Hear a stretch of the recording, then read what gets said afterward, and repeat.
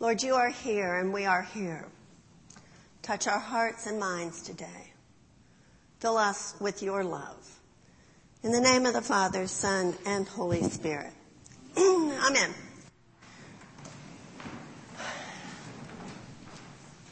It's been a tough week for me. I've been really angry. I've been really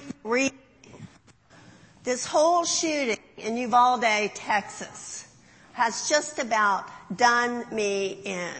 Not that all school shootings and all of the shootings aren't equally bad, but this one has been burned into my heart in a different way. My seminary classmate is the priest in Uvalde, Texas. He has been there to deal with this. And he is a man, he and his wife also lost a child, not in this shooting, but so they are uniquely blessed to minister to these people. But I have been angry and sad and grieving. And so, as I looked at this gospel, I realized that God is grieving with us, that he is loving us in the midst of it, that he is here, that in this gospel he says, I'm not just praying for these disciples that I have here with me. I'm praying for all who will follow because of their teaching, all who will be drawn in, all who will come to love me. I'm praying for all of these. In fact, the word that this kind of prayer is intercessory prayer. Intercessory prayer is that prayer which bridges the gap between heaven and earth. And so Jesus is praying for us, but as we intercede for one another, we are lifting those to him in the heavenly realm. There's this unique interaction of what happens. Think about it. 2,000 years ago, when Jesus was finishing this high priestly prayer, he was praying for you and he was praying for me. 2,000 years ago. Scripture in Jeremiah tells us, before you were born, I knew you. I knit you together in your mother's womb. Jeremiah was called to be a prophet. And he preached the word of the Lord. But it wasn't an easy life. But that was the call on his life. Before he was born, he was knit together in his mother's womb. Before you and I were born, we were knit together in our mother's womb. Jesus knew us and loved us and called us to be his people. He has a call on his life, on our lives, and he loves us just as much as he loves Jesus. And I'm going to tell you, that's a... So, how do we live into that? It's going to be different for each of us. And we're going to talk about that a little bit more later. But I want to look at what happens in the Acts passage today as God intervenes in the lives of so many people. Remember where we were last week. If you were here last week, we have the story of Lydia.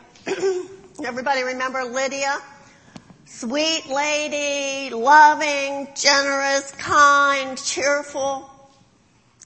Everybody wants to be around Lydia. And she listens to Paul's testimony, and she's baptized, and she invites him into her house, he and his companions, provides for their needs, and really establishes the first home church in Philippi.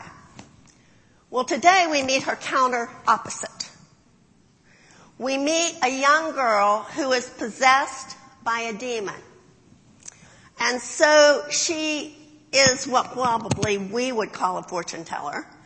Actually, the word that was used to talk about this kind of possession would be translated as python. And we all know what a python snake is. It's one that just squeezes the life out of you. And that's what she had, this spirit. And so she's walking around. Paul and Silas are in Philippi, and she's walking everywhere saying, these men are the representatives of the Most High God. They speak His word. And she does this over and over, for days probably. Now the crazy thing is, she's telling the truth. They were the prophets of the Most High God. But Paul gets really irritated with her, and he casts out the spirit of divination. I don't know what she thought about that, but the scripture tells us that her owners were furious. They were none too happy because she was a big money maker. She drew in a lot for them with her fortune telling. And so they pulled Paul and Silas up before the Roman authorities and declare them to be spreading a foreign religious message in Rome, which they are technically by law not supposed to do. They also accuse them of being Jews, which they were. But the long and short of it is, the two of them are taken into custody and beaten in public and put in jail. Now, not only were they put in jail, they're not in jail eating dinner and waiting to go to sleep. They are in jail and they are shackled to the floor, which means that they are very, very uncomfortable, probably lying on their backs with their feet shackled out. And what are they doing? Well, we find that they are singing and they're praying and they're carrying on, and it is midnight and they're still going strong. And surprisingly, none of the prisoners are complaining. They're all listening. Now, we don't know what Paul was singing. We don't know what songs he had. But I'm sure that they were praying and they were interceding and they were waiting as God interceded for them. What was going to happen? They had no idea. So in the midst of this, a huge storm comes up, opens all the prison doors, and somehow unfastens all the shackles on the prisoners. Now, I'm going to tell you, if I'd been in one of those cells, I would have probably been out of there immediately. But none of the prisoners even attempted to leave. So I have to assume that Paul and Silas are still singing and carrying on when all of a sudden the jailer awakens and he finds that the prison doors are open. This is not good news for him. Romans killed prison guards who let a prisoner escape. So this particular jailer, is about to fall on his sword. He's going to kill himself rather than put himself through what the Romans would do when Jesus says, no. We are all here. We are all here. And the jailer looks at Paul and he says, now he's heard this singing and he's heard, what must I do to be saved? And my first thought is he talking about how am I going to get these doors closed so that the Romans don't know that everything's open and all the prisoners have been set free? And maybe that's what his first thought was, but Paul does not answer him that way. Paul says, well, you need to believe in the Lord Jesus, the one I've been singing about and praying about, and he tells this to the jailer, and the jailer accepts Jesus. And so the jailer ends up taking Paul and Silas to his home where he tends all their wounds, and Paul converts the entire family. So now we have a second potential home church going in Philippi. And it's come out of a unexpected prison stay, prison ministry. Well, the next morning, they come and say, your prisoners are free to go. Paul and Silas are free to go. And we don't get this whole thing because our scripture starts right before it. And Paul says, I don't think so. They have embarrassed us. They have beaten us. We want a public apology. And so they do. They come and apologize to Paul and Silas and ask forgiveness. So it's interesting to note that Paul will stay in touch with this jailer over the course of years. And there will be a point at time when he is in prison in the future, when he writes to this jailer and he says, my prisons, my challenges have provided the opportunity to spread the gospel. So, when I read a passage like this, I begin to think, well, what are we supposed to learn from this passage? And the first thing I think that we're to learn comes from the Gospel of John. Joy. That no matter where we are, no matter what we're going through, no matter the horror of our circumstances, that God is praying for us. That we are held in His heart at that time. That He is there. Now, that's exactly the reason that Paul and Silas could sing and pray in the midst of the prison they were in. Because, yes, they were bound. Yes, they were in prison. Yes, they couldn't go anywhere. But God knew exactly where they were and what was going to happen. Now, they sang and prayed because they knew that. They knew the Lord was with them. They weren't whining about their misfortune. They stayed in faith. So here's a question. Would you rather be a whiner or a singer? Would you rather listen to a whiner or a singer? All of us tend to whine at times. But often, it doesn't do us much good. And we tend to drive people, the more we whine, the more people don't call us or ask us to dinner. So, Paul and Silas were in a physical prison. But I'm going to suggest to you that we all have some kind of prison in our life. We have those places that we hide behind.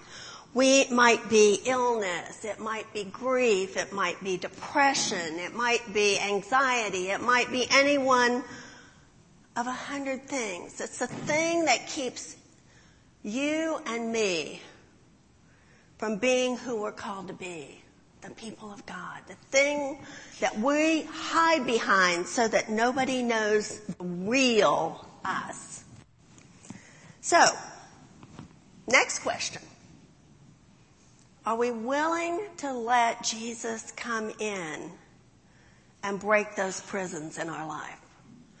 Open those doors and set us free. That's what we're invited to in today's gospel. I mean, I do my share of whining. I know you all find that hard to believe. But I do my share of whining at times. Things don't always go the way I want them to go. But people like me a lot better when I'm not whining. They like me a lot better. Well, not necessarily when I'm singing, because I'm not a particularly good singer. But we can sing in a lot of ways. Sing when we smile at people. We sing when we reach out to people. We sing when we pray for someone.